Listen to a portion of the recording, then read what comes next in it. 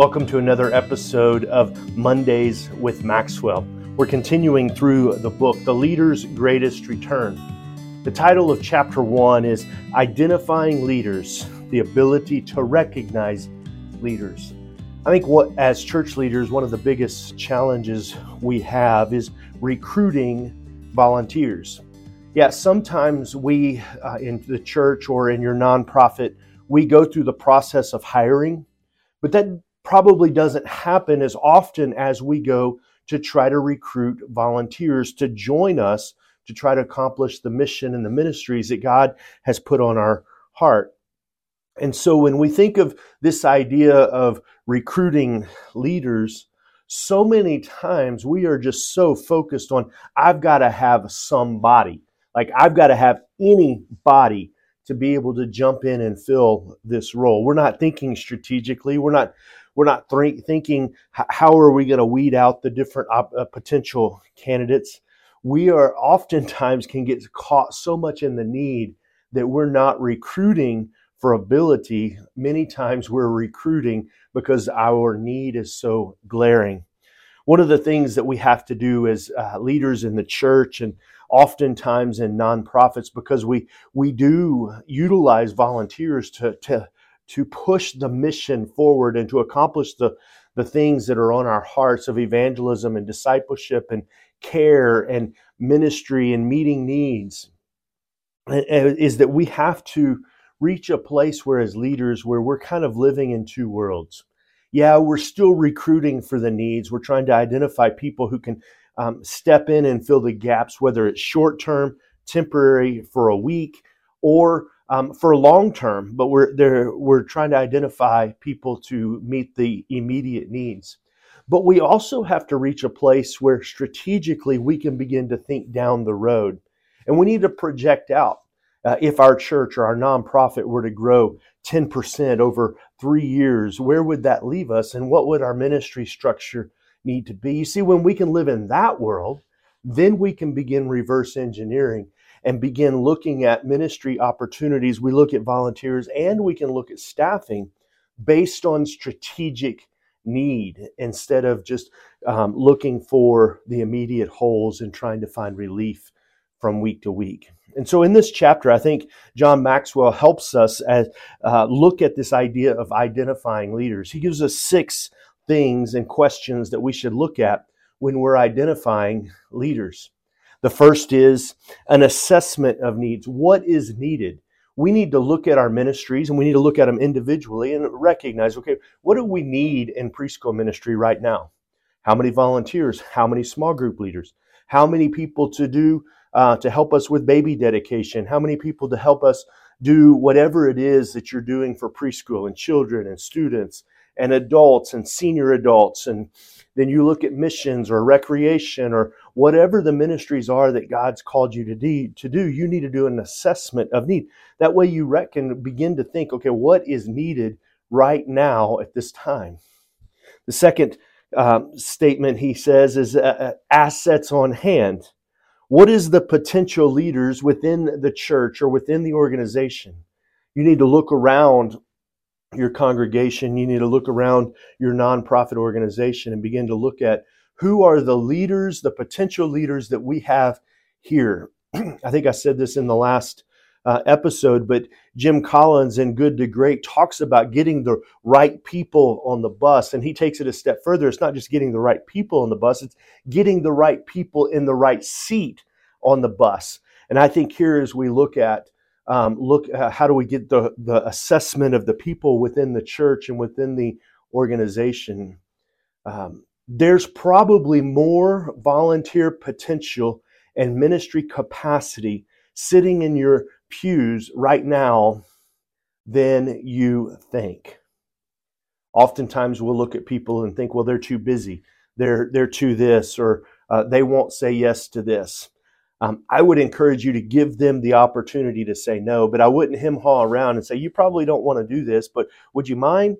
No, you need to cast a vision. You need to give them a picture of what they can say yes to, but you need to take an assessment of the potential leaders that are already on hand. And then you need to look at the potential assets not on hand? What are the potential roles? And this really fits more with hiring, but who are the people you need that aren't here yet? You know, one of the Bible verses that says we need to pray for the Lord to send workers into the harvest. When you look around your church and you look at the pews and the people sitting there and you recognize that there's a gap, you need someone with this specific skill set that would really make a difference in your church ministries. And you recognize that they're not in your church. You know, it's not like in a business where you can just go and hire, or you can go and outsource, or you can. What we need to do is we need to pray. We say, God, I don't know who you have that can do this, but I believe that you can help us identify someone. You can send us someone. We need to pray and ask God to send workers into the harvest. And so we need to look at the assets not on hand. We need to look at the gaps, the things that aren't there. Then we need to look at the attitude of potential leaders. Are they willing? Attitude matters. Are they willing to grow? Are they willing to develop? Are they willing to have good chemistry and good relationships with the people that they're going to serve shoulder to shoulder with? Are they willing? The fifth thing he says is the ability of potential leaders. You know, a lot of times this is where we start. Are they able to do the work? And I think John Maxwell's got this in the right order, where he says, are they willing first? And then to look at the abilities. And so are they able, and they may not be able to do it now, but they may have the ability to be trained. They may have some of the skill sets that you need in how to do, or in the way they do their work and the way they fulfill the calling. They may just need some training in the specifics of it. And so this is, are they able to be trained? And then the sixth thing he says is, look at the accomplishments of potential leaders. Have they produced results? I'm a firm believer, especially when it comes to hiring. Look at and gain a good understanding of not just what they say they've done, but look and try to identify what they have been doing at their work, because what they've done is what they're going to do. You can look at people in your church and you can say, you know what, these are some pretty busy people. But when you look at what they're accomplishing in their life, and you see the successes, and oftentimes in the church, what we do is we push away from that and say, well, they're too busy. They're not going to have time to help, or they're not going to want to because of, and I would encourage you, identify busy people, because busy people oftentimes have a knack for getting things done. And those are the people that you want to have around you. When I was a children's pastor, you look at the core team of people around me. I had a high-level person with the Fox Theater in St. Louis. I had a high-level administrator at the university. I had a high-level leader in the Navy. I had a high-level leader with the electric company. All these people were right, or I didn't set out to do that, but they gravitated. They saw a vision. They saw a mission worth investing in. And even though they were incredibly busy in their personal lives and in their professional lives, they wanted to give and be a part of something significant. And I think you've got some people in your pews right now that probably are just untapped potential leaders that we've been overlooking for whatever reason. And so I want to encourage you to take an assessment of what's needed.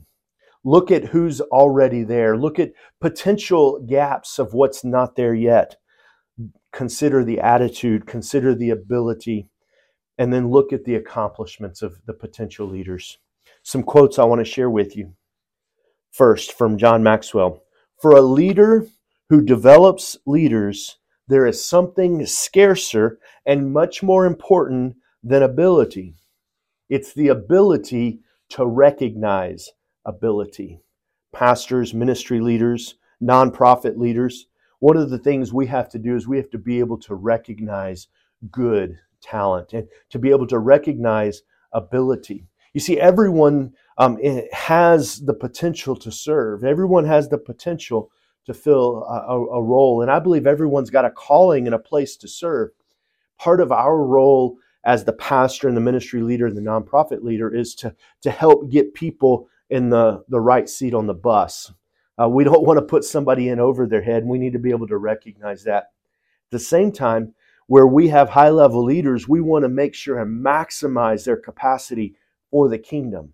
And we have a chance to position them where they can lead the church and the ministry forward. Another quote from Mark Sanborn, it says, he's an author and a speaker. He says this: great leaders help people have a larger vision of themselves. One of our roles as pastors and ministry leaders is to help people gain a vision of what God wants to do through them, what God wants to do in them. We have to cast vision for themselves so they can see beyond the reality. Another quote from John Maxwell, it says, there are many things leaders cannot do for their people. However, clarity regarding the intent should never be in short supply. People must always know what they are trying to accomplish. And I think pastors and ministry leaders, one of the things we need to do is we need to spend time understanding with clarity where we're going. We need to understand with clarity how this ministry or this missions opportunity helps us pursue the calling that we have. And we need to give people clarity and help them